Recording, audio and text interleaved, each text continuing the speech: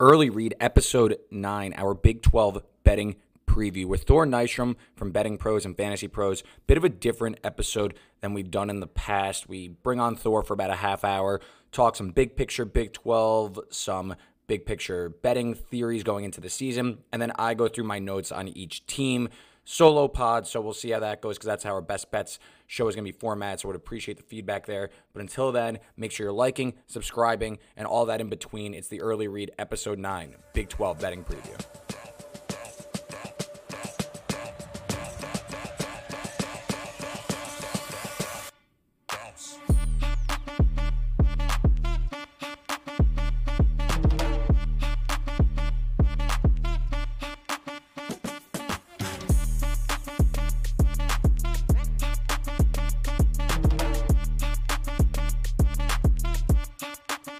We are back. It's the Early Read Big 12 season preview. I'm joined today by Thor Nystrom at Thor KU. The KU we're going to get to in a little bit, but at Thor KU on Twitter. He works over at Betting Pros and Fantasy Pros. He's an NFL draft content specialist as well as a college football analyst. Thor crushes it. I appreciate him taking some time out of his day. Thor, how's it going? It's going great, man. Good to be here. We're almost in August, which means we're almost to football. So excited to be here. Excited to talk about some Big 12 football with you today. Yeah, it's going to be exciting. And before we get into the Big 12, though, a conference that is obviously right this second as we're recording here on July 28th, we're right at the cusp of Colorado set to rejoin the Big 12 now. So there's a ton of realignment there, but getting ready for just this season. Few teams coming in. We have independent BYU, UCF, Houston, Cincinnati joining. Of course, Oklahoma and Texas. This is their last year in the Big 12. So this is a conference in the middle of this realignment, reshaping of college football. I will say, though, before we get into the Big 12, we're going to talk Texas and Oklahoma and all that. I want to ask you, Thor, because I know you generate point spreads for every game. You're in the weeds on every single game every weekend. The new clock. There's going to be a running clock now outside the last 2 minutes. It's going to be more of an NFL-style game now. Are you predicting any sort of tangible change in the way teams operate, in the way the game flow goes, especially with over-unders? I have my own thoughts, but I'm curious, Thor, how are you going into this season looking at totals specifically? Yeah, I think the math run on it that I seen was it's a projected 6 to 7 plays lost per game. I think it can be a little different depending on the constitution of the offense you're talking about, but that would just be sort of the regular ballpark. And then when you're projecting the points lost, it's just how many plays is that particular offense run per game. And, like the points per play. And then when you extrapolate that against the defense, and yada, yada, yeah, you're going to lose some points. I mean, when you take 6 offensive plays off the board every single game or 7 or whatever it is. So you have to bake that in for sure. And like, I haven't bet totals as far as like, a single game. I'm betting a lot of win totals, but I haven't done that yet. But yeah, we are adding that to our total system at the beginning of the season, and we'll get more data on that to see how close sort of the supposition is against what you're baking into your system early on. I will say, I don't know how like some of these other markets that you're into, Prize Picks dropped their season long prop lines a couple days ago. They set them too high. There was a number of numbers out there that were just obviously too high. And the numbers they put out, it's over the 12-game regular season. It doesn't count the conference championships and the bowls and whatnot. But there was a number of lines that I felt were mistakes. And so me and some of my buddies were going nuts. And some of them, I think they just got it wrong as far as their assumption of what the guy's role would be. Some of it had to do with transfers or different stuff like that. But some of it also, it's that thing of not baking in that every guy is going to have 6 less offensive plays per game over the entire season. Some of that stuff as well. Yeah, I think it's interesting. I will say, just looking at the market right now where we're at, and as we're recording, Circa just dropped their odds, and this pod won't be published for a few days after this we record, but I find myself just going through some of the totals. They seem a little overreactionary to the play drop. Like, there's going to be a change, but I feel like we don't know how much the change will actually be. And I feel like some of the odds are kind of shifting too far now, too short. I still feel like these offenses are still going to score, especially the tempo ones are still going to play with tempo. You're losing 6 plays. And how does it really factor into that? Like you said, it is a bit of a moving target, I think, early on, but I do envision myself early in the season, maybe leaving myself open to being wrong, but I have a feeling I'm going to be playing a lot more overs than unders because I think that people might be overestimating the impact. 6, 7 plays, there's going to be an impact. I just feel like it might not be as much as these odds are sort of indicating. It's an interesting thing, though, and I think there's going to be a lot of numbers coming out as we see week 0, week 1 going through, and then people are going to start to adjust their numbers. But let's talk Big 12 because that's why I had you here. I know you project all the spreads, so I want to get your opinion on the change in clock. The Big 12, though, very interesting this year. The past 2 years has been a fairly shocking Big 12 championship the past 2 years. Of course, Baylor beats Oklahoma State 2 years ago. Last year, Kansas State and TCU come out from relatively nowhere to be in the Big 12 championship game. Kansas State wins in the title game. This year, though, it's clear who the favorite's going to be. Maybe you have your own opinion, Thor, but how do you envision Texas going into the year? I agree that they should be the favorite on paper, but will that translate? We've seen this story before with Texas. How do you envision it going for the Longhorns here? They enter, I think by close is going to be, odds-on favorite to win the Big 12. Yeah, obviously they have the recent history with every single year they go under and they disappoint you, and you say Texas is back, and it's like saying Candyman into the mirror 3 times or whatever. But this team, you compare their roster to the other Big 12 ones, it's not even close, right? Like my numbers, I have Texas, I have them number 4 overall. The next highest Big 12 team I have in my power rankings is number 18. Next one is 23. Next one's 25. There is an enormous qualitative gap between Texas and the rest of this conference. Behind them, it's wide open, I think. So, like the other team that's going to be in that title game, you can throw a dart because there's a whole bunch of teams grouped there between, 18 and 41, 45, like a whole big handful of teams. But as far as Texas goes, it would take, I think, catastrophic injury luck to get them out of there. I don't even think coaching incompetence can get them out of there. They're just too talented in comparison to the rest of the teams in the conference. So, like my system as it projects 10.5 wins for the Longhorns, 8.1 conference wins. The next highest team in terms of projected conference wins, Oklahoma, 6.9 with my system. And then after that, Texas Tech, 5.7.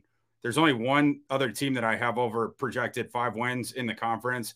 So, for me, it's the rest of the conference playing for that second berth into the Big 12 title game. And then you hope you can ambush Texas there. Maybe they've had some bad injury luck leading up to that game. But as far as Texas's like berth into it, to me, that is more or less assumed at this point. And maybe those words will come back to bite me based on their recent history. But this Texas team is real good, and the rest of this conference really is not. I agree. On paper, there's a clear gap, like you just indicated. I will say though, in terms of betting futures and stuff, and I'm going into the season knowing that Texas is this pretty much juggernaut going into the year. I still find myself not pulling the trigger on futures with them because of some of the Quinn Ewers questions, and also the schedule isn't as easy as you'd like to be. I will say, if you want to bet Texas before the season, I would rather play them to win the conference than their win total because they are going to be underdogs at Alabama. Whatever you think about Alabama, maybe, but I think that's a cheaper way to play it is avoid that Alabama game when you're talking about like their season price. But the schedule is a little tricky. You go to Baylor, you go to TCU. Of course, you have Oklahoma on a neutral field. Kansas State and Texas Tech come to Austin. So while I think they should, I do think maybe there's some bad variance that goes their way, and I could see them playing out of it. I do agree with you, though, with your second point, though. Teams are going to be gunning for that second title spot, and maybe you get Texas there. But I agree with you. I think Texas should be in the conference title game. You're talking about second team, though. Do you think Oklahoma, who has a very easy schedule, and I think that's what's really lifting them up across the rest of the conference, Do you think that there will be a shocking team, or do you think Oklahoma feast on a relatively easy schedule for Big 12 standards and it's a Red River shootout second, part two, in the Big 12 championship game? Yeah, by my system, ranking out the teams behind there by conference wins, it would be Oklahoma, then Texas Tech, then Baylor, then TCU, then Kansas State, and then Oklahoma State after them. I think if you're looking for a long shot that could surprise people, for me, it's Oklahoma State. Okay. Yeah, for me, they would be my long shot dart throw in this conference. But yeah, like if you know, just as far as like the, you know, if I had to only pick two, I would go chalk and go Texas and Oklahoma. And I do like this Texas Tech team as well, so it wouldn't surprise me at all if they get there. They're just weird though because Shuck can never stay healthy, and we also honestly don't know how good Shuck actually is because like in his career, he's always been healthy at the beginning of his team's respective schedule, and he's ripped up a procession of just awful teams. So that's why I always sort of chuckle when someone will bring up like, oh, Tyler Shuck is a starter. His career record's 14-2. It's like, yeah, how many FCS teams were played and G5 teams were played during that? He always gets injured like at the end of September. He never has to play any of the conference teams.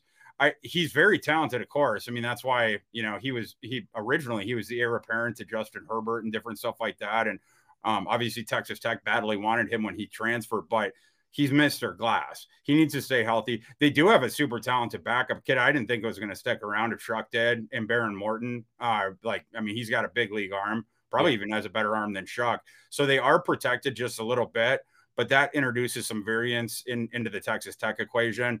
And obviously they have to, with Tyree Wilson leaving, they also need to figure out how to keep their pass rushes good. Tech was also really situationally good in red zone defense last year, randomly, even though the rest of the defense stunk.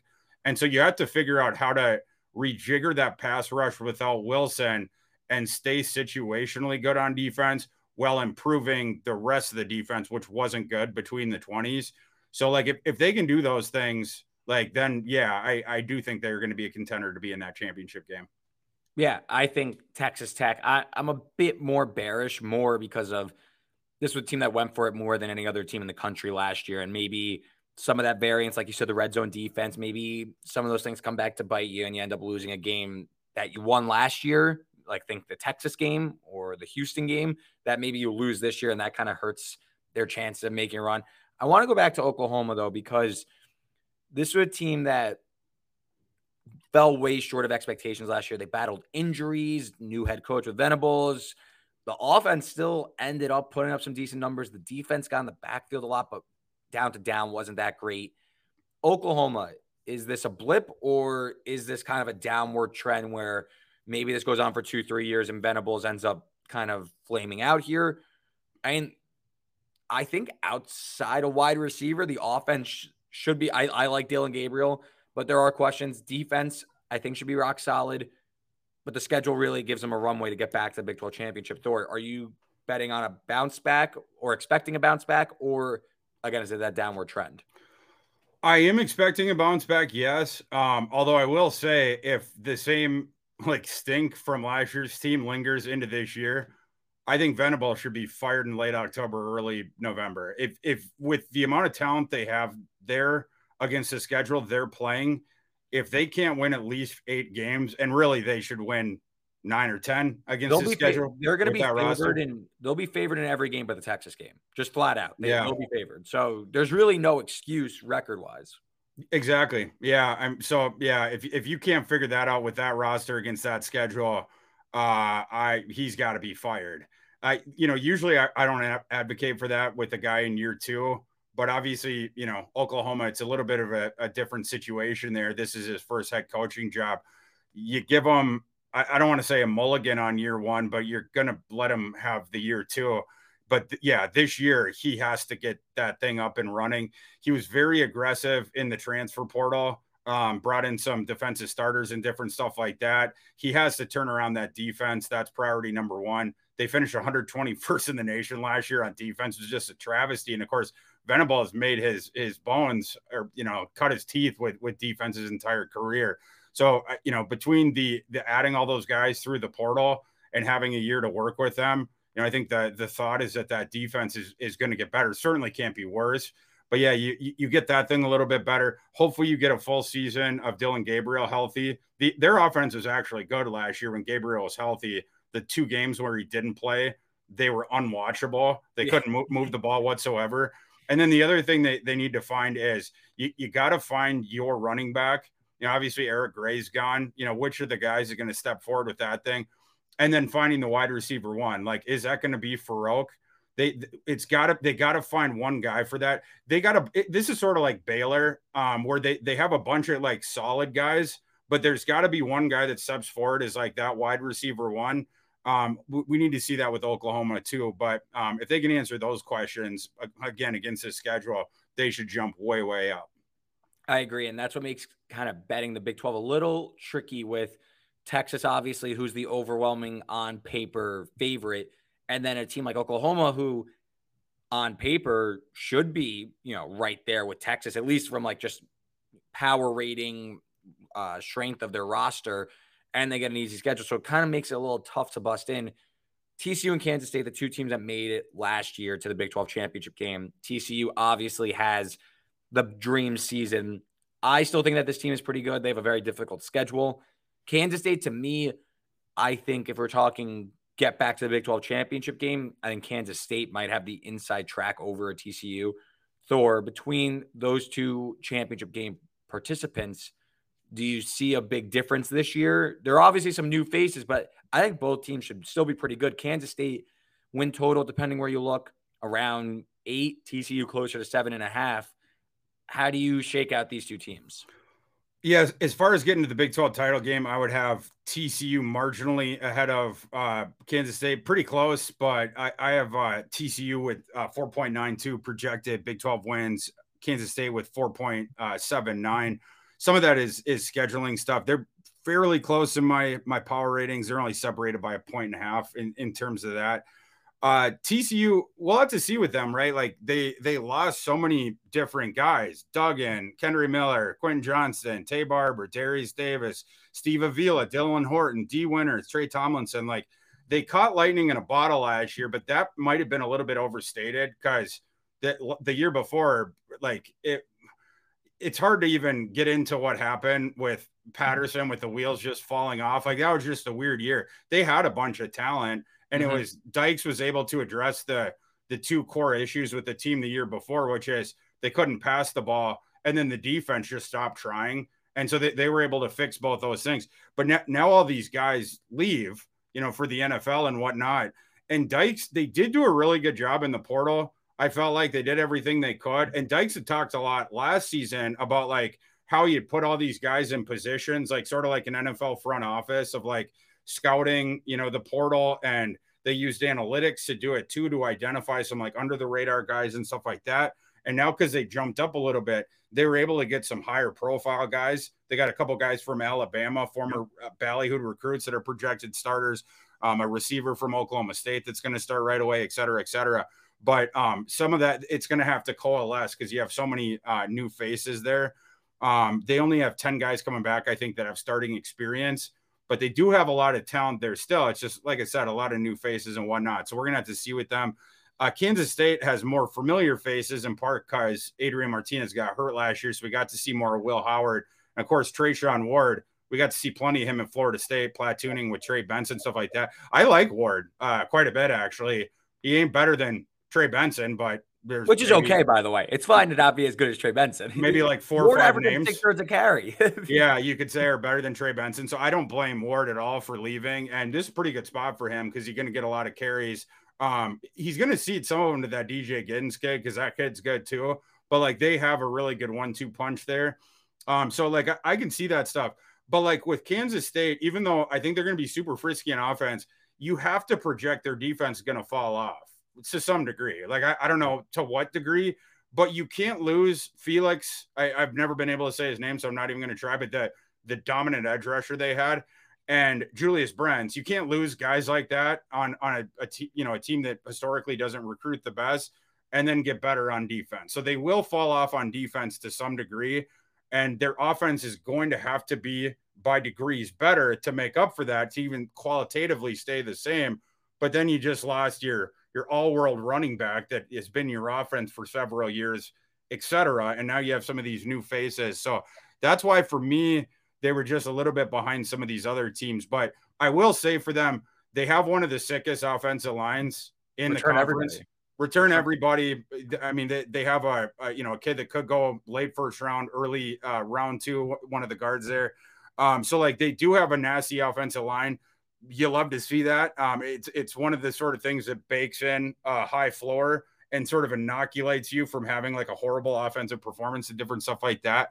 But I have Kansas State with 7.2 projected wins. I think I had TCU was 7.7 overall is what my system has on them. Worth noting, Kansas State hosts TCU, but Kansas State kind of a treacherous lead up to that game, going at Oklahoma State, at Texas Tech before that. So not the easiest kind of stretch there, but at least they get TCU at home if you're comparing those two. 4 new teams, like I mentioned before, 1 independent BYU, 3 from the AAC in UCF, Houston, Cincinnati, Thor. It could be good or bad. Spotlight one of the teams. Is there anything you're looking forward to? Again, it could be you see really high upside here for someone, or it could be you think that this team is in for a brutal season. Any of the newcomers, anything worth mentioning before we get into maybe some betting talk? Well, I think the only one that's going to make a bowl this coming season is UCF. I got UCF with 7 wins. The other ones I think could struggle a bit. BYU's roster is down, and now they're playing a much harder schedule, and their starting lineup is comprised of a whole bunch of transfers, in part because they had guys leave for the NFL. They also had transfers out because they basically fired their entire defensive staff, pushed out their strength coach. So a bunch of kids transferred out. And so then they had to go and do a bunch of transfer stuff. I don't think qualitatively their roster is as good, and continuity certainly isn't there. And like I said, you're jumping way up in schedule strength as well. Houston, I actually think, is right around qualitatively as good as they were last year, but they jump way up in schedule strength. I think they're going to be down as well. Those teams could go, between 4 and 8, 5 and 7, something like that. And Cincinnati, I think, is going to be somewhere around there too. I didn't like what Satterfield did in the offseason. I don't like that roster at all. I actually have Cincinnati as the lowest rated Big 12 team. I think that's probably not the consensus take. I think other people have other teams there, but I don't like the Cincinnati team at all. I do think UCF is in a good position to start fairly quickly where they can make a bowl. They certainly have the athleticism for it. They have a lot of Power 5 transfers on that team, and the holdovers are a lot of guys that turned down the Power 5 to sign with UCF coming out. So they certainly have that. Gus Malzahn, obviously, coach from the Power 5 beforehand. So this was already sort of a quasi Power 5 program. Now you're going there. They have sort of that unique offense with the tempo, with the motion. They get you with the eye candy one way. Now we're going quick the other way with numbers.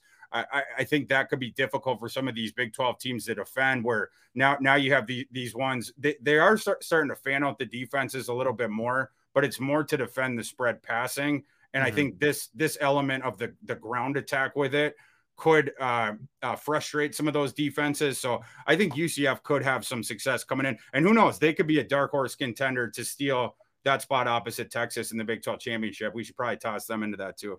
Yeah, I threw a dart on UCF to win the Big 12. I mean, I got 40. I see 35. I think UCF, there could be some, like you mentioned a lot, and with the offensive upside and Gus Malzahn coming in. And again, it's a Power 5 kind of, it was a P5 transfer down, G5 hotbed. Now they're moving up. So the talent is on hand. It's if like John Reese Plumlee could put this together, stay healthy, and things could connect. The schedule, not crazy hard. It's also not a walk in the park. They're going to need to win some road games, but I could see UCF with like that high ceiling. So Thor, this is maybe we could turn this into a win total thing, but one team that will overachieve in 2023, one team that will underachieve in 2023. And if you want to make this into a win total bet that you made, how do you see the Big 12? It could be a team we already spoke about or a team you kind of want to bring up that we haven't done yet. The overachieve, I'm definitely going to go with Oklahoma State. I think Oklahoma State's going to be better than people think, in part because the schedule opens up really easy for them. They have one of the breeziest Power 5 schedules you could see. They avoid most of the big boys in the Big 12. It was like Gundy like paid someone off at the league office, and they get all the bottom teams there. And then their OOC is pretty manageable as well. Let me pull it up real quick. They have Arizona State in it. But outside, and I have Oklahoma State as 3.6-point favorites in that one. But outside of that, you have an FCS team, and then you have South Alabama coming to Stillwater. I have them as an 8.5-point favorite, OSU in that one. And then, like I said, they have one of the easiest Big 12 draws that you could possibly get. So I like Oklahoma State as sort of a post-hype sleeper kind of a team to do better than people think.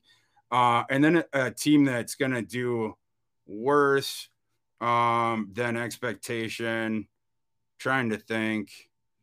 I mean, maybe BYU would qualify for that. I mentioned this before, but I'm way lower on Cincinnati, I think, than a lot of people. Maybe my one would be though West Virginia.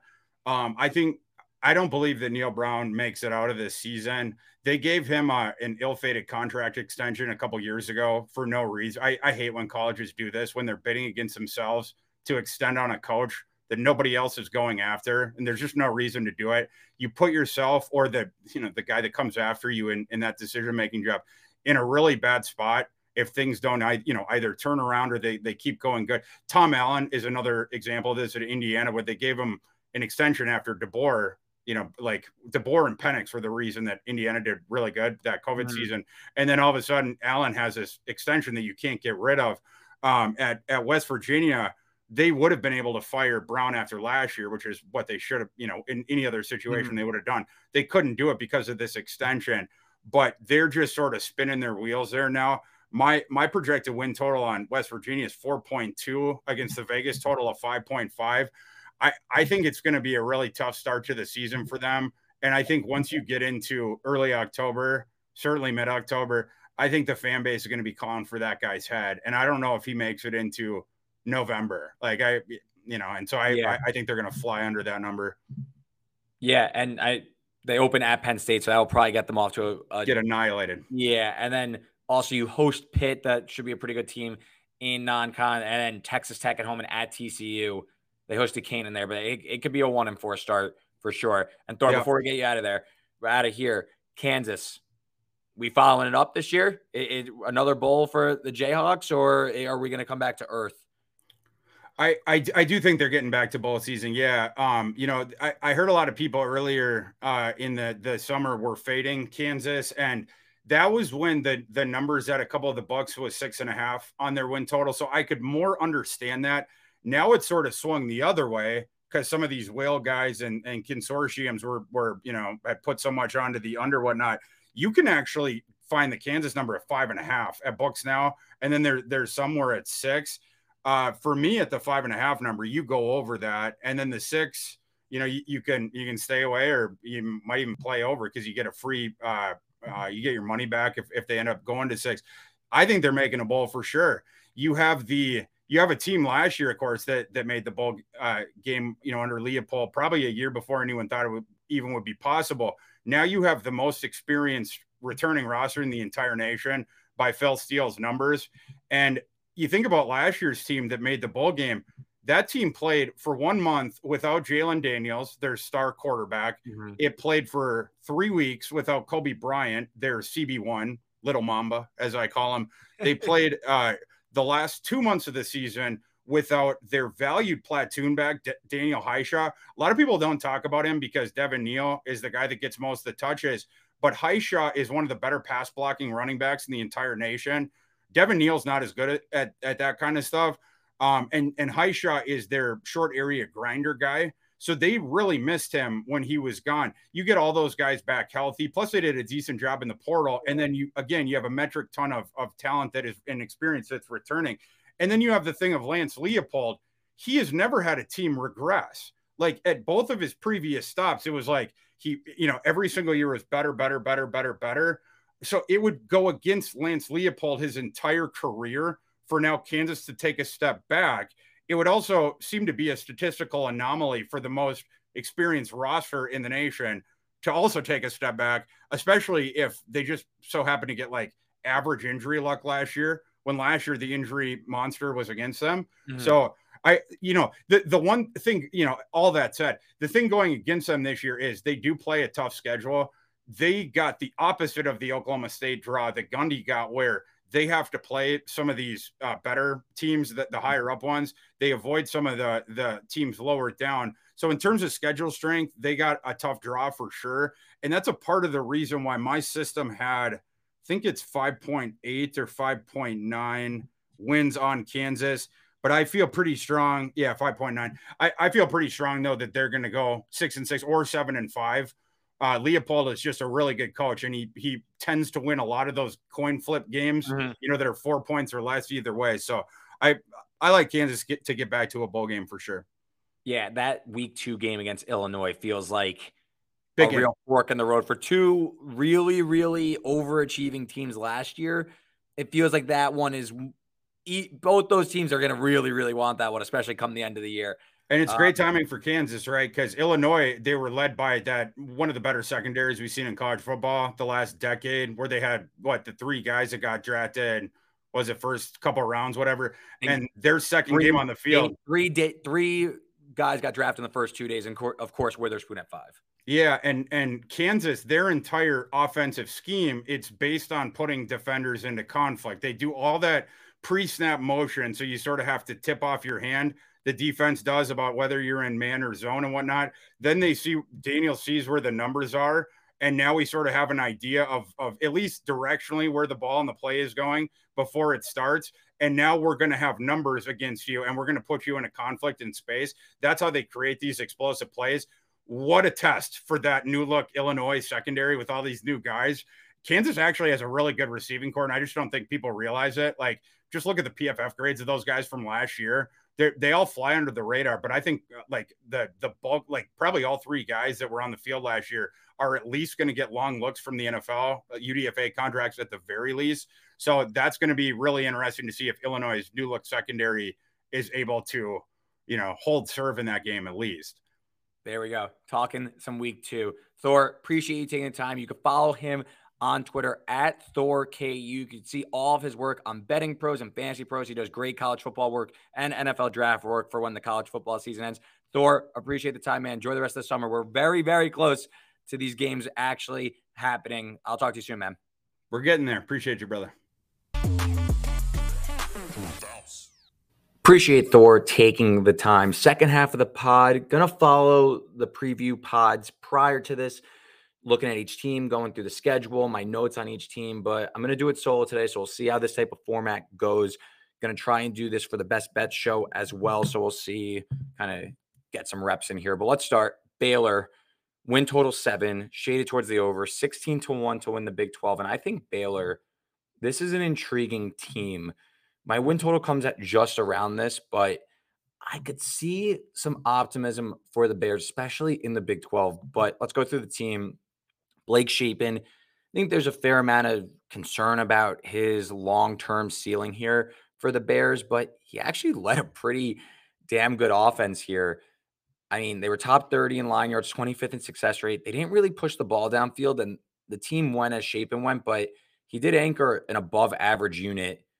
Team lost 4 straight after winning the Big 12 championship. So maybe it was just some poor variance after a dream year. They do bring back Reese, who rushed for nearly 1,000 yards, who's a freshman All-American. Dominic Richardson is also in from Oklahoma State. The team does lose a handful on the offensive line, but they crushed in the portal, getting 2 of the best from the portal in the Barrington brothers from BYU, Clark and Campbell Barrington. They hired Mateos, who was the O-line coach at BYU, so they had the inside track there. Campbell, 9 games, a freshman All-American. Clark started 48 games as the left guard and was an All-American in 2021. This offensive line is going to be better. And again, they were elite last year, top 30 in line yards. I think the offense should take a step forward. The defense is where this team really fell off, especially for a Dave Aranda defense. I mean, they're bottom half of the country in success rate. They couldn't get off the field on third downs. Bottom 15 in the country in third down conversion rate allowed. No pass rush whatsoever. So we'll see. Bringing back Impalage from Oregon. We'll see if that can maybe jumpstart this Aranda defense. I think, there were quotes at Big 12 Media Day that they had to get more physical in the defensive line. Only one starter's back in the secondary, though. So there are some questions here. They up 28 or more in 6 games. So Baylor's going to need to take a step forward on defense if they want to get better. I do think win total of 7 is pretty fair. I kind of lean towards the over if I had to play it. The schedule features home games against Utah in week 2. We don't know if Cam Rising's going to be ready for that game, and they're also coming off of a Florida game and traveling Utah. They host Texas in week 4. They host Texas Tech in week 6. They go to UCF, Cincinnati, Kansas State, and TCU. They're going to be favored in that Cincinnati game off of a bye, but UCF, Kansas State, and TCU, they could definitely lose all 3. But I think that there's some upside here. Maybe they are able to pull out a Texas upset at home. Playing in Waco is a pretty difficult place. Not sure if this team made a Big 12 run and kind of played spoiler like Thor and I were discussing. I wouldn't be that surprised. They only play 4 road games all year. They kind of won the Big 12 lottery there. So maybe it's taking a long shot flyer at like 16-1 on Baylor. I think Shapen potentially has another level to get to. I didn't play anything, but I think if this defense takes a natural step forward again under Dave Aranda, this team could be back in the hunt for a Big 12 title game. Next up, BYU, win total 5.5, about plus 105 to the over, minus 125 to the under, 100-1 to win the Big 12. Out is Jaron Hall, who I really liked last year before he kind of got some nicks and bruises throughout the year, and Anis Keaton Slovis, who I think is absolutely god-awful. He's on his 3rd team. He was negative 0.6 EPA per play last year. The guy just isn't very good. So I'm if you can't tell, I'm negative on this team. They lose 2 of their best receivers in Parker Nakua and Gunnar Romney. Running back, they got Aiden Robbins from UNLV in Louisville. He had surgery on his wrist and missed spring ball. If it's not him and he's not ready at the beginning of the year, it'll be Miles Davis, who was banged up last year but played a little bit. We'll see. Wide receiver, pretty unproven.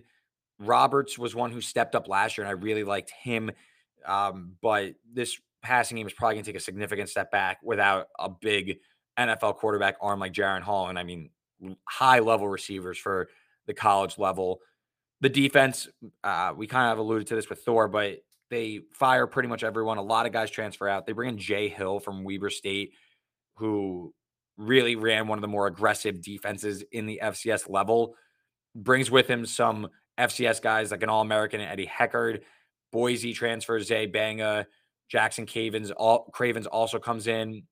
I mean, this team was so banged up on the defensive line. The beefed up schedule really killed them down the stretch and kind of cost them really a few wins and kind of being a competitive, maybe a New Year's Six type team, especially with their start schedule is too difficult. 26 players started a game on the defense. Maybe that equals out.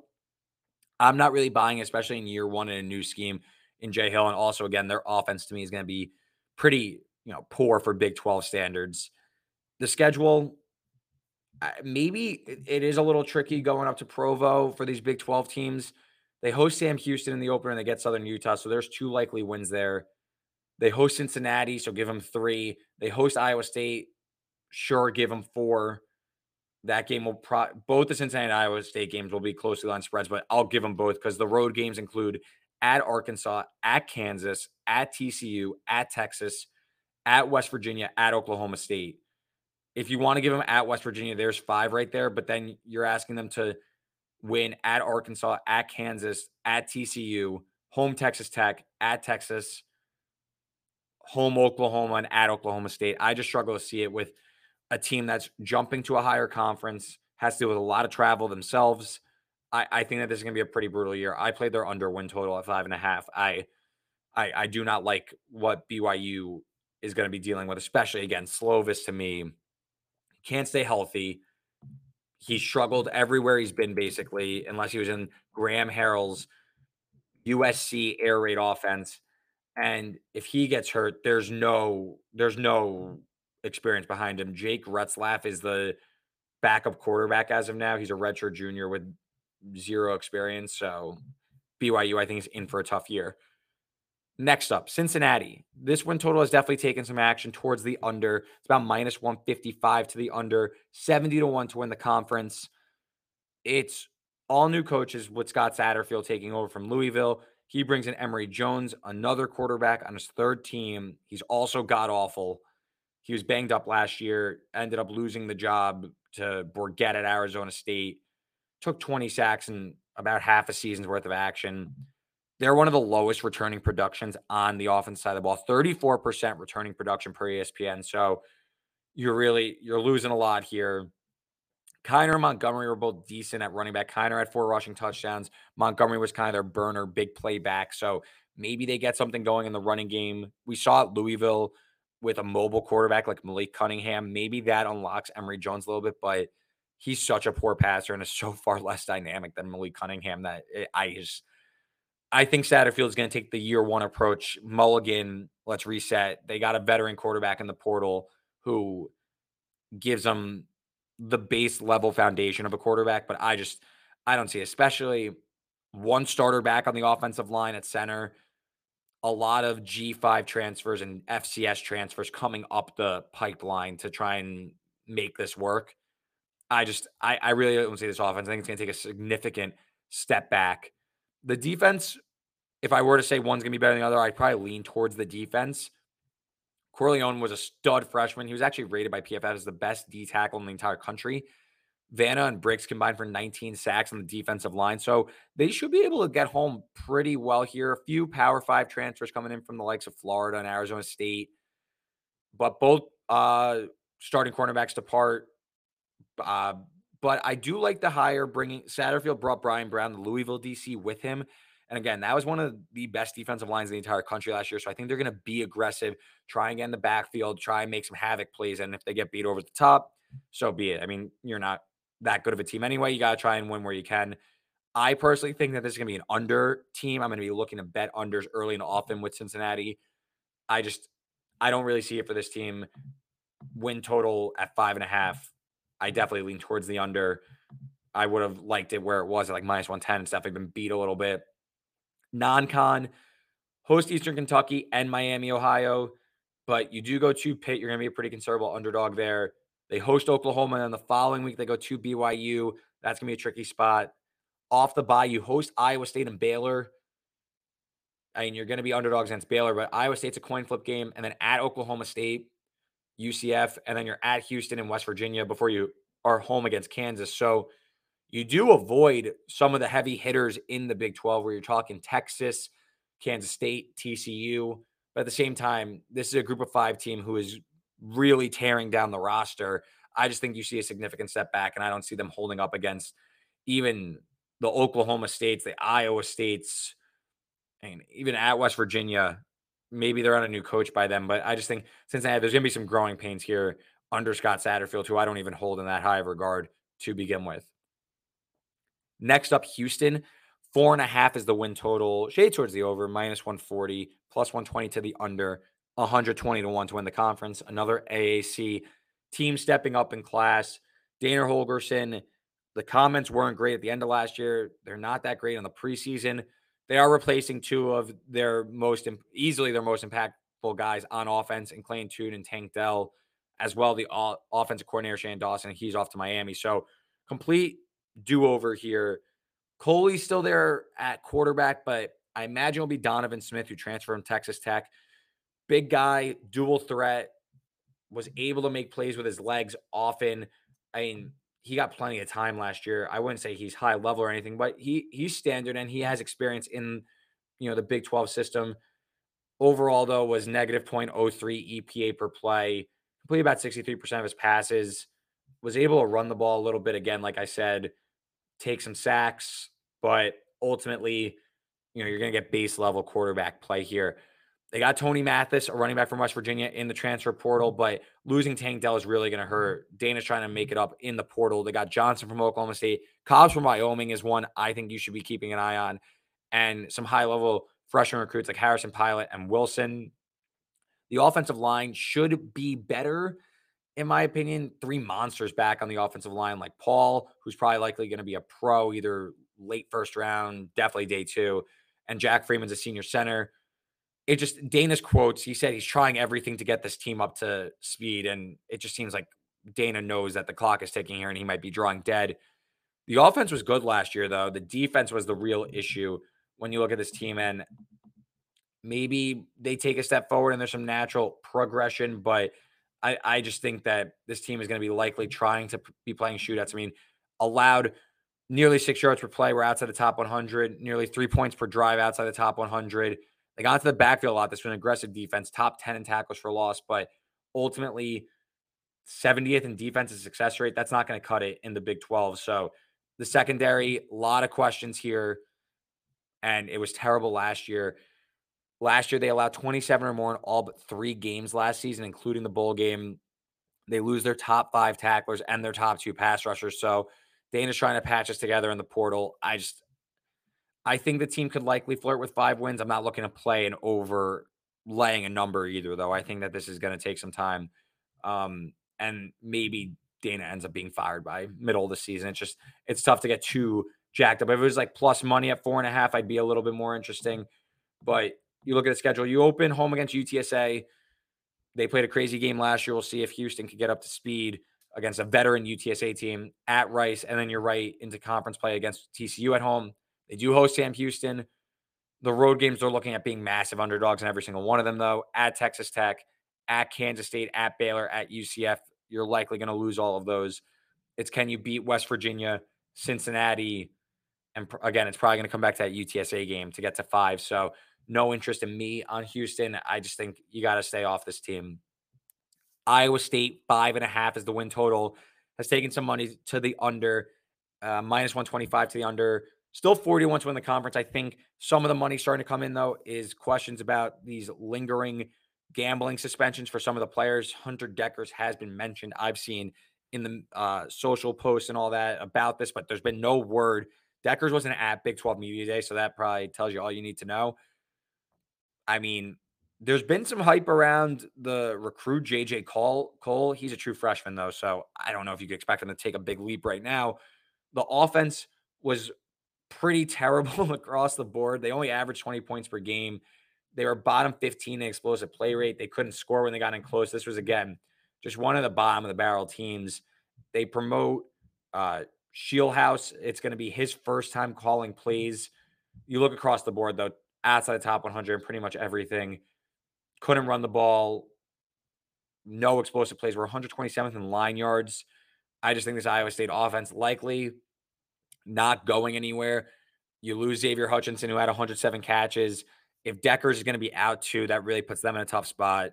The defense really kept them in games, though, last year. Top 10 in yards per play, only allowed about 20 points per game, so kept them around neutral. Got off the field on third down, allowed less than 30% conversion rate, and it was that typical 3-3-5. Didn't get in the backfield, only 18 sacks, but allowed 3.2 yards per carry, and they had the best explosive rush D in the entire country. So this was a bang-up unit yet again. But around 50% returning production, and they lose a NFL player in McDonald. So there's going to be some questions here for Iowa State's defense. Matt Campbell's been able to coach this team up in the past and have them, whether it's play to expectation, considering who they're recruiting against in the Big 12. 5.5 seems pretty fair. If you want to go under, I wouldn't talk you out of it because of all the concerns with suspensions. I come out at like 5.1, so I don't really see much of an edge here. The schedule, it's kind of weird. A lot of back and forth travel games. They don't play after week 2 consecutive home or road games, so it's a lot of getting on a plane, getting off a plane. They host Iowa in week 2, and they go to Ohio, which can end up being a friskier game than Iowa State probably wants it to be. But you're at Oklahoma, you're at Cincinnati, you're at Baylor, you're at BYU, you're at Kansas State. Being at Cincinnati and at BYU, that kind of hurts a team that is trying to play up and get into bowl eligibility. Again, it's probably under a pass for me on Iowa State. No real opinion there. Kansas, win total of 6. Shaded towards the over. I had it at, again, this number's kind of all over the place, so make sure you shop around. They're 48-1 to win the Big 12. They bring back, and we discussed this with Thor, but they bring back the most returning production in the entire country on offense, headlined by Jalen Daniels. And being behind him is something to note, too, because the offense actually kept up without him. Neal, Arnold are back on offense. This offense was electric. They were 3rd in EPA per play last year, and they bring back everyone. So, Thor mentioned it. I agree with that sentiment. It's going to be hard for this offense not to be as efficient again. Maybe it's not the 3rd best in the country with a difficult schedule, but this offense should be bang up yet again. 4 offensive linemen are back. Logan Brown transferred in from Wisconsin. He was a 5-star recruit. Offensive coordinator's back. I just think no reason why this team shouldn't be as dynamic on offense. The issue is the defense is so bad, and it's likely going to be terrible again. They had one win in which they didn't score 35 or more, so they really need to put up points to win. In losses, the team allowed 35 or more, so that's kind of the key number there. It's just not a brand of football you want to play a ton, especially after such a dream season. Jerome Robinson's back after 8.5 tackles for loss. The secondary was, I'd say, the better part of the team. They did force a lot of turnovers, 20 last year, 31st in the country. But down to down, this team was abysmal on the defensive side of the ball, pulling it up. They allowed over 3 points per drive. They were outside the top 100 in yards per play, and they were 115th in success rate. So turnovers really shielded what was a really terrible defense because they were bad anyway, but they probably should have been worse if it wasn't for generating a lot of turnovers. Kobe Brown, like Thor said, the little Mamba, first team all Big 12 corner. He's probably their best guy on defense. We'll see if he can maybe rise the tides there on defense, but it's probably going to be a defense flirting with, 100th outside the top 100th. Tough to get too pumped about that, but the offense gives them a solid floor. Looking at the schedule, I like Kansas in that game against Illinois, and that might determine the win total. At Nevada should be a win. So there's 3 right there. Then they host BYU, and I forgot to mention they host FCS Missouri State, who they're going to just dump truck. So if they could beat Illinois and BYU at home, you're looking at 4-0 going into the Texas game. They host UCF. That'll be an interesting game. And then at Oklahoma State. So looking at your bye, you could start 4-0, then lose 3 straight, and all of a sudden you're 4-3. The back half of the schedule, Oklahoma at home, going to be a dog there. At Iowa State, short spread. Home Texas Tech, short spread. Home Kansas State, short spread. At Cincinnati, short spread.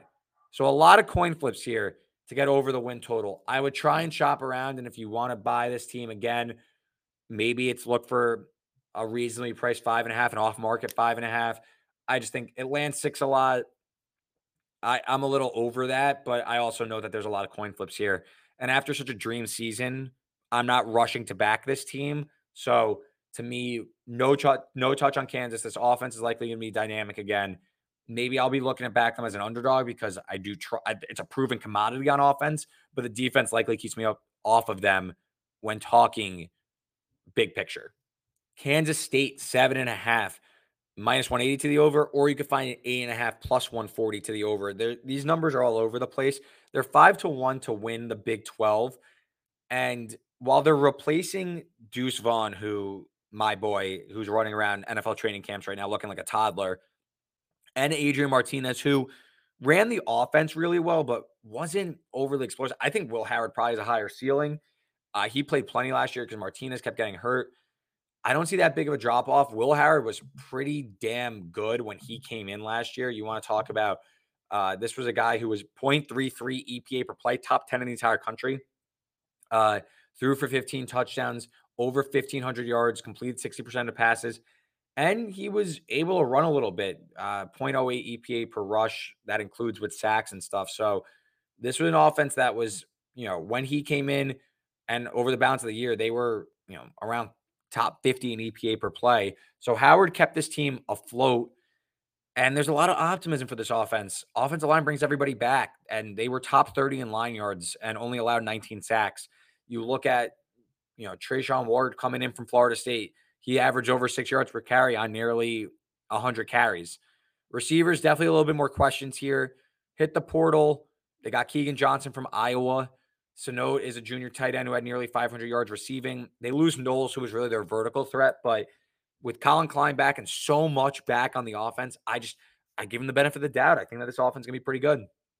The defense, as Thor noted, is pretty gashed. Less than 50% returning production.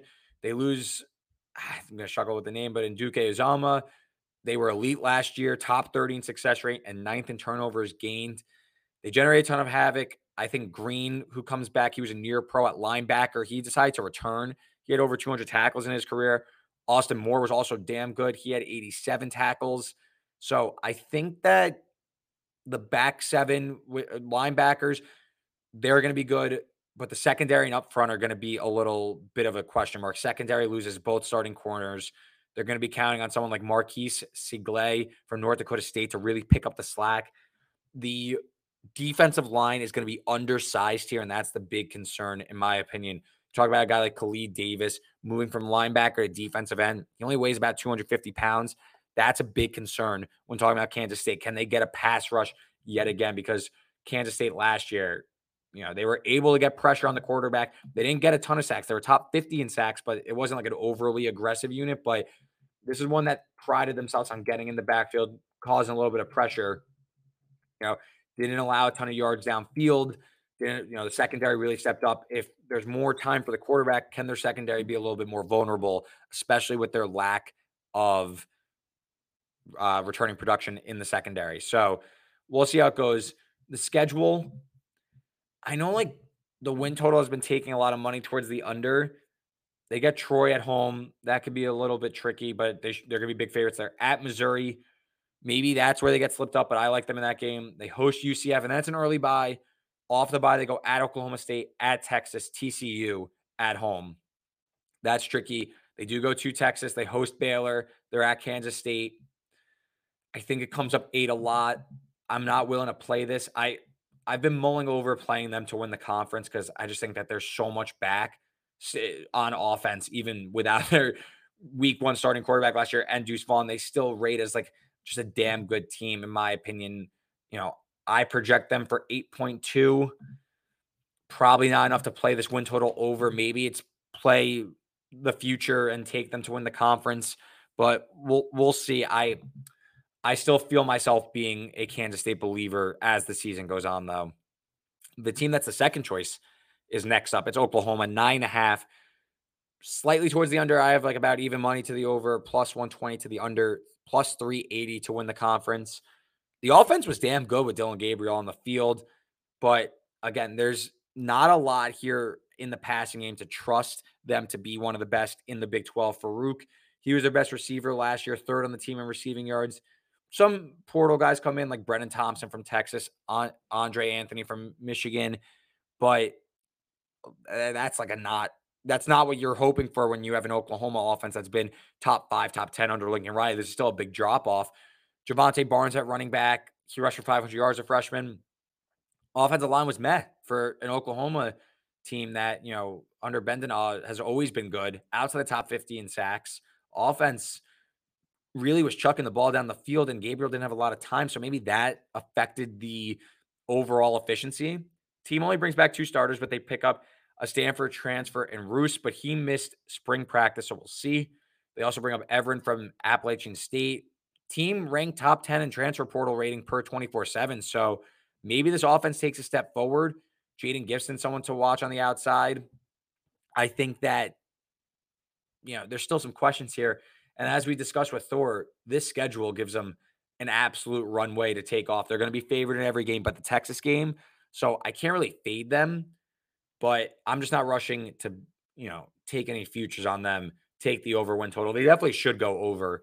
But something off here. I can't get myself to bet it. For what it's worth, I project 10.1 wins. So I guess I should be taking the over, but I'm staying off them. Didn't mention the defense. Like I said, got on the backfield a ton. They got 98 tackles for loss, was top 5 in the country. But when teams got in close, allowed 67% touchdowns inside the red zone. It was kind of turnover or bust. They were 20th in havoc rate, but 82nd in success rate. So they weren't getting the backfield. They weren't generating turnovers. They were letting teams stay ahead of schedule. They bring back Danny Stutzman, who had 125 tackles, and McCullough, who was a freshman All-American at Indiana. Mason Thompson, he's one to watch on the line. He bulked up. He was a former 4-star. Again, there's question marks here. Maybe it was the year 1 under a complex Venable scheme, and maybe they do take a jump forward and they do win the Big 12. I just kind of want to see it more before I start backing them. Like I said, though, schedule going to be a cakewalk. Non-con is Arkansas State, SMU at home, and then at Tulsa. Their road games at Cincinnati, at Kansas, at Oklahoma State, at BYU.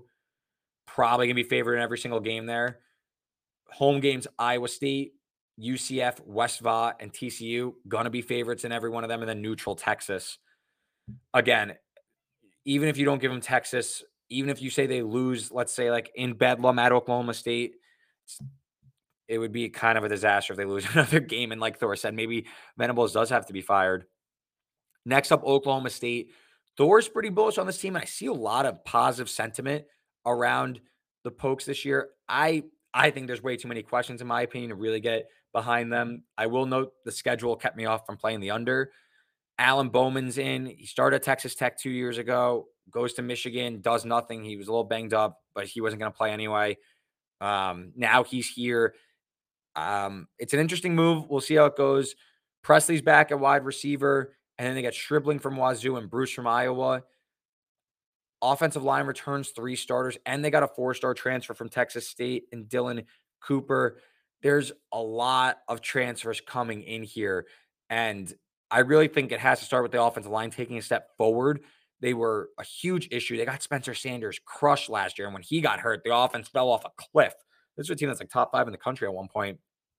Outside top 100 in tackles for loss, 96 in third down conversion percentage, outside top 100 in line yards.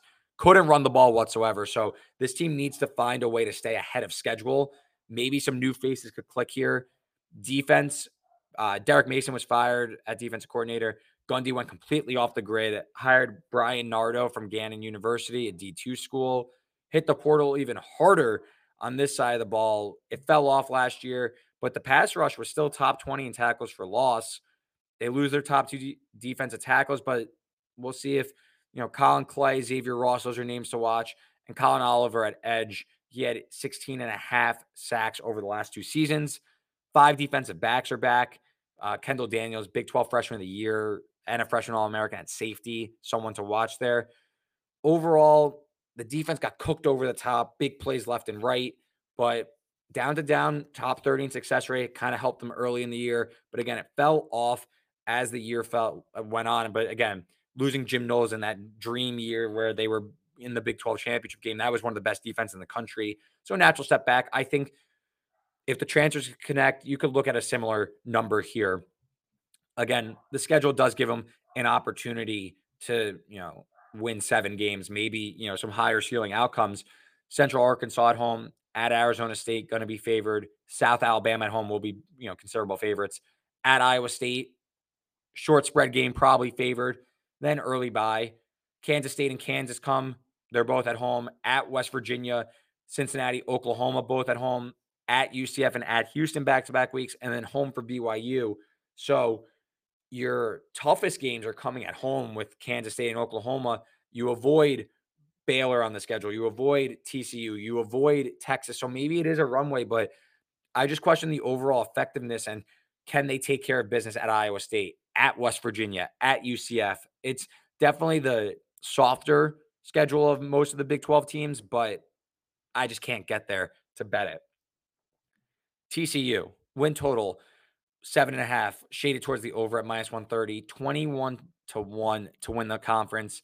And while there's a lot of changing pieces here, I still like what Sonny Dykes is doing here, really crushing the portal, bringing Kendall Briles to take over for Garrett Riley, who is now at Clemson. But Chandler Morris, the starting quarterback, he won the job over Max Duggan last year before he got hurt in the Colorado game, and that was kind of the rest is history. They do lose a ton. I will note that. Top 2 rushers are gone, top 3 receivers, and several offensive linemen. But I will say they did emerge with the top 20 recruiting class. They got a former 5-star Bama running back in Trey Sanders. Savion Williams is back. Wiley's back at tight end. J.P. Richardson transferred in from Oklahoma State at wide receiver. Earl's in from Alabama. Beck is in from LSU. So there's a lot of talent coming in still. I think that this offense, listen, it's not going to be operating at the same efficiency as it did last year, but high-level Big 12 offense, absolutely. Defense wasn't that great last year. It was obviously much better than it was 2 years prior, and I love the defensive coordinator and Joe Gillespie. But overall, graded out as an above-average defense nationally.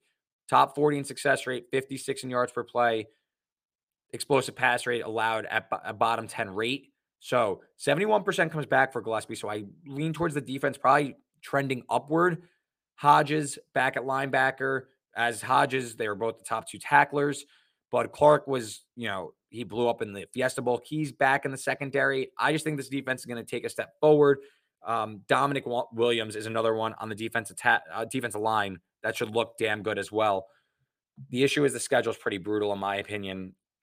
Non-con, they should navigate pretty well, but they do have to go to Kansas State and to Texas and Oklahoma, I should say. So there's 3 road games you're looking at being underdogs, most likely, or short spread. And Texas and Baylor also come to TCU. So there's 5 tight games right there. It makes me a little nervous after such a dream year. I do lean towards the over. I make it right around 7.5. 7.7 is my exact number. It feels like maybe this is a step back year where they lose maybe a game that they won last year. They do open with 8 straight games. I'm not rushing to bet this team, but I still think game to game, I'm going to be on TCU. Texas, win totals 9.5, minus 140 to the over, plus 105. I mean, they are clearly the best team in the Big 12. I don't think I'm breaking any news to anyone, but again, I'm a little skeptical that the schedule is such a cakewalk that this team is going to overwhelm people. I think Sark still has to answer some questions. I think Quinn Ewers still has to answer some questions. Listen, if this team isn't a top 10 offense in the country, something isn't right there. They were top 20 last year, bring back 70% returning production. They were 16th in success rate, 20th in points per drive, averaged nearly 3 points per drive. And the entire offensive line is going to be back. While they lose Bijan running back, I mean, they're still loaded guys here. Jonathan Brooks got some time last year. Keelan Robinson is a Bama transfer who should probably get some time. And they also got Braxton, who was the number 1 recruit in the 2023 class. So there's a lot back here for Quinn Ewers to work with, but can he find his downfield accuracy? Because that's what killed him last year. Outside the top 100 in explosive pass rate, Xavier Worthy's back. Whittington's back. A.D. Mitchell's in from Georgia. There's stud freshman receivers in like Cook, Moore, Niblett. Sanders is back as a Big 12 all Big 12 tight end. So this team, Quinn Ewers, there's no excuse why you shouldn't be in the Heisman conversation. I'm not betting it because I'm a little nervous of that at Alabama game, maybe knocking him off the Heisman path early in the season. But this offense, this is the year for Sark that he's got to make good on this. And Quinn Ewers, he's got to answer some questions because last year he kind of went missing in action a little too much, especially on that deep ball. I didn't see what you would hope from, hopeful first round pick Heisman contender last year. That was last year. Maybe he changes it this year. The defense was very good last year. They put teams behind the sticks often, top 30 in success rate and allowed less than 2 points per drive. That was 15th in the country. Team played a little soft in the secondary, allowed completions. They allowed the ball through the air, and they weren't aggressive enough. Outside the top 100 in turnovers gained. I'd love to see the defense really flip it a notch because they have some big boys on this defense that could get into the backfield and create some havoc. Ford, he had 119 tackles at middle linebacker and 4 interceptions. He's back in the middle. Catalan transfers from Arkansas. I think that Watts at corner, he's a senior, and they also got Holmes in from Wake Forest. I'd say there's less here on offense to be elite, but I mean, Anthony Hill from the portal, he's a top linebacker, or Anthony Hill as a recruit is in. He's probably going to see time right away as a true freshman. I think, this defense, again, probably should be top 3 in the Big 12, if not higher. Maybe I'm selling them short. There's no reason, again, on paper, Texas is the best team. You look at the schedule, at Alabama, the non-con, that's going to obviously be a test. They're going to be underdogs in that game. They go to Baylor in week 4. They get Oklahoma on the neutral. They host Kansas State, and then the following week go to TCU, and they host Texas Tech. Listen, the market is going to favor Texas a huge amount in these games, and all year this team is going to be trending towards should be college football playoff-esque. I mean, last year the market went nuts on this team, even though they were winning, they were losing games, and the market still rated them as like a top 5 team. I'm slow on my roll here. I'm not going to have any preseason exposure to Texas. Maybe I'm going to look dumb. Like I still bet them game to game. You're paying a big price. And I just think the schedule isn't as cakewalky as I would like. I'm not on Texas right now. I think Ewers still just has to sell me. I don't know. Sark as well. His game management, his second half execution really throws me off. Maybe it's a gut feel thing. I want to see it. And we'll see in that Bama game, week 2. They go out and they beat Bama, who has, go listen to the SEC pod. I have my own question about Alabama. Maybe they come out and they light them up and Quinn Ewers is the front runner for the Heisman most of the season. We'll see how it goes. I'm going to be in wait and see mode for Texas, especially at these numbers. Texas Tech win total 7.5, and I think the hype around this team has been a little overstated. And listen, I love Zach Kitley's offense. Comes from Western Kentucky, Bailey Zappi, all that. It was great, but this team, while the points per game total looks nice and it looks like this offense was really a monster, it kind of wasn't. And down to down, this team didn't really check out. And granted, they had some injuries at quarterback. They started 3 different quarterbacks during the season, but I mean, you look, yards per play, they were 83rd in yards per play. They were 72nd in success rate. They were 119th in tackles for a loss allowed and converted 36% of their third downs. That was 95th in the entire country. Where the team did do well and why I'm bullish on this team in the long term is that they went for it the most times of any team in the entire country. Coach McGuire put them in a really good position to win ball games. And honestly, they cashed in at a crazy rate inside the red zone. They scored on 70% inside the red zone. They scored touchdowns, 23rd in the entire country. So by being timely and winning the variance battle, that did Texas Tech a lot of wonders in their games last season. You look at the offense this season, they're going to bring a lot of guys back, and they did really get arguably the best transfer portal offensive lineman in Rusty Stats from Western Kentucky. They bring back 4 starters there, and they have their leading rusher back in Brooks and 2 of their 3 leading receivers, as well as Tyler Shook. So I see why the hype is here. I just think when you go 4-0 in one-score games and you are playing so well inside the red zone that maximizes and kind of covers the issues with the team, it makes me a little nervous now going to back them to win 8 games as opposed to be bowl eligible like they were last year. You look at the defense, similar to the offense, honestly. They allowed touchdowns on 43% of red zone possessions. That was the 8th lowest mark in the entire country. I know they got in the backfield a lot, but they also lost a top 10 pick in Tyree Wilson. They got into the backfield at a top 20 rate. They had 83 tackles for loss. That was the 20 highest mark in the entire country. They were 25th in line yards as well. But they also got gashed over the top, outside the top 100 in explosive pass and rush rate. So this Red Raiders defense buckled down nicely inside the red zone, but they got the top taken off them a ton. And again, 87th in yards per play. I just think you look at this team, they won a lot of coin flips. They went 4-0 in one-score games. And they have experience, but I just think the schedule does not do them any favors. They start with one of the weirdest week 1 spots of the entire season at Wyoming in week 1, which is bizarre. And then you host Oregon in one of the biggest games of the season in week 2. And then their Big 12 schedule, they don't avoid any of the top teams, or they avoid Oklahoma, I'm sorry, but they host Kansas State and TCU. They play at Baylor. They play at Texas. They host UCF. It is not easy, not to mention their 8th game in a row is at BYU, and it would be their 4th road game already that season. So it's not the easiest schedule, in my opinion, that I just think they could see some poor variance go against them. So I'm actually off Texas Tech. I bet their win total under. I just think there's too many things going against them. This is a team that has 6 road games. I went under here. I feel pretty strongly that Texas Tech is kind of getting way too much helium in their stock before we get to the season. Next up, UCF, 6.5 win totals juiced to the moon at -175.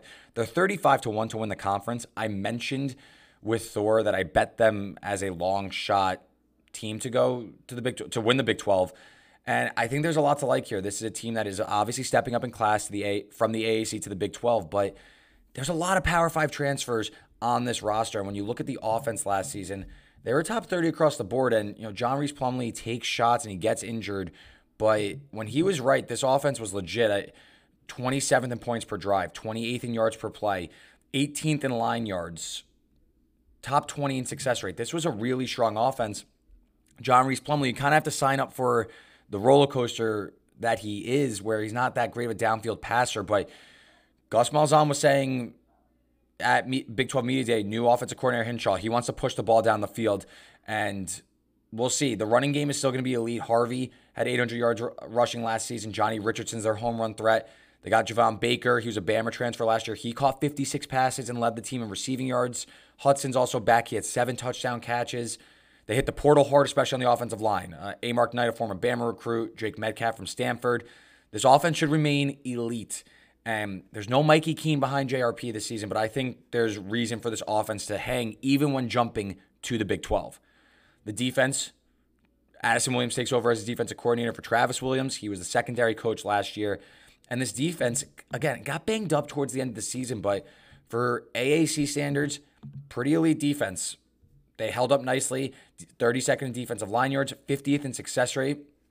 They were great at limiting explosive passes, 57th in explosive pass rate defense. They did allow explosive runs at a high clip. They definitely need to clear up the rushing defense. Allowed 4.5 yards per carry. That's 97th in the country, and we're 113th at defending explosive rushes. But I think that this UCF defense could still be league average. Hit the portal pretty hard. Got Fred Davis from Clemson. Few group of 5 starters stepping in as well in the secondary in Jari Wilson and D. Jordan Mask. Lee Hunter is the defensive tackle you want to watch. And while they lose Jeremiah John Baptiste, they do have Yates back for his final year of eligibility. And look at the schedule. Again, it's a long shot, so I'm fine being wrong here. But I think when you look at TCU's schedule before the season last year, Kansas State's schedule before the season last year, you didn't think that Kansas State would go to Norman and beat Oklahoma. You didn't think TCU would win in Austin last year. Maybe this is setting up for UCF. Listen, they go to Kansas State in week 4. They play at Oklahoma. Both teams are coming off a bye in that one. And they play at Texas Tech in week 12. But you turn a few coin flips into wins there. You host Baylor. You host West Virginia. You host Oklahoma State. You host Houston. You're going to be favored in 4 of those. Can they win at Kansas? Can they win at Cincinnati? Get to 6 wins, then maybe turn a few coin flips into wins where it's at Kansas State or it's at Oklahoma or at Texas Tech. You look at the Big 12 the past few years, and I know Texas is the heavy favorite and has the most talent on paper, but you've seen a lot of teams kind of come from left field to be in these Big 12 title games. Baylor, Oklahoma State 2 years ago. TCU, Kansas State 2 years ago. I think UCF has the upside. First of all, they're definitely of the AAC teams, the best, most equipped team to compete in the Big 12, but I just think with some of the transfers that have come into this team. This is a veteran unit. Gus Malzahn has coached at the Power 5 level before. Maybe you could shoot for kind of a higher tail outcome with UCF this season. Again, it's 35-1. I don't want to play the win total, especially where it's at 6.5.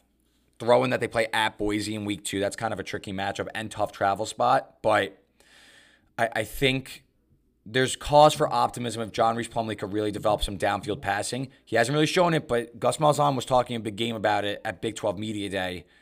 Maybe that's what this UCF team needs to really push the ball and keep the run game open.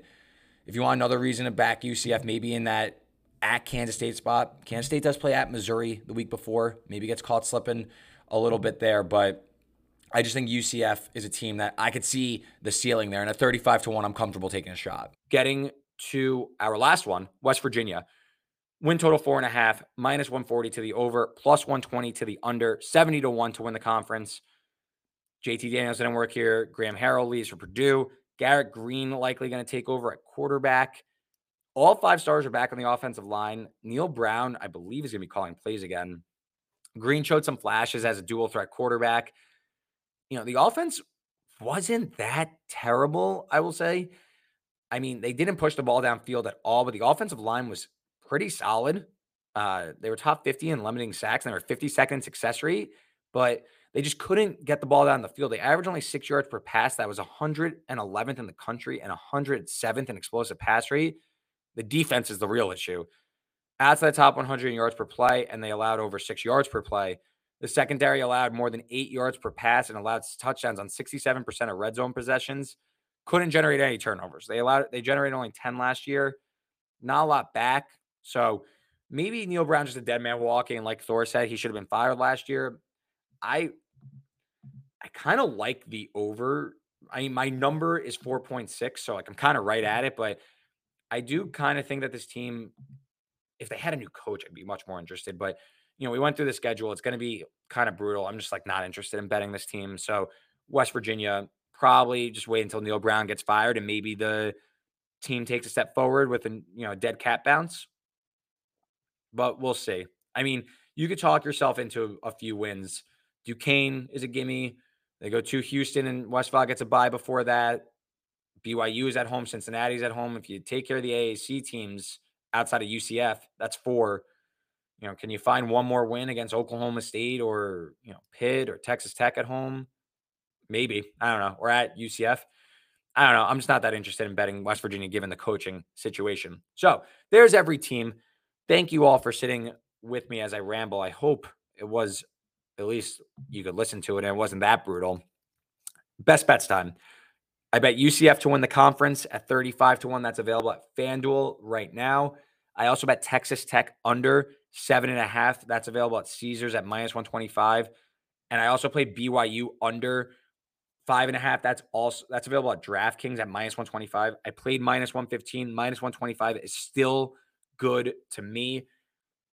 And yeah, that's it. That's my Big 12 bets. There's those 3. I'll make sure to add those to the Google Sheet once this pod goes live. Our 9th season preview podcast. We have one more left, the MAC, to round it all out before we start getting into some futures talk, big picture, national championship and stuff, and then our week 0 pod. So thank you all for this kind of different type of podcast. Really appreciate you all if you made it through this episode. Feedback on this episode, of course, appreciate. My DMs are always open. This is how the Best Bets show is likely going to be. Hopefully, I won't ramble as much as I did in this one. Hopefully, it came out pretty good. But big shout out to Thor Nystrom. Like I said, you can follow his work at ThorKU. He does great work for betting pros and fantasy pros. I appreciate him coming on early to talk about the Big 12. And big shout out to all of you who listen to this. Plenty of more content coming all season long. If you like this so far, go back and listen to the prior ones. We have more coming as we get closer to the season. Until then, enjoy the rest of the summer. It's almost time to bunker down and saddle up. College football is right around the corner.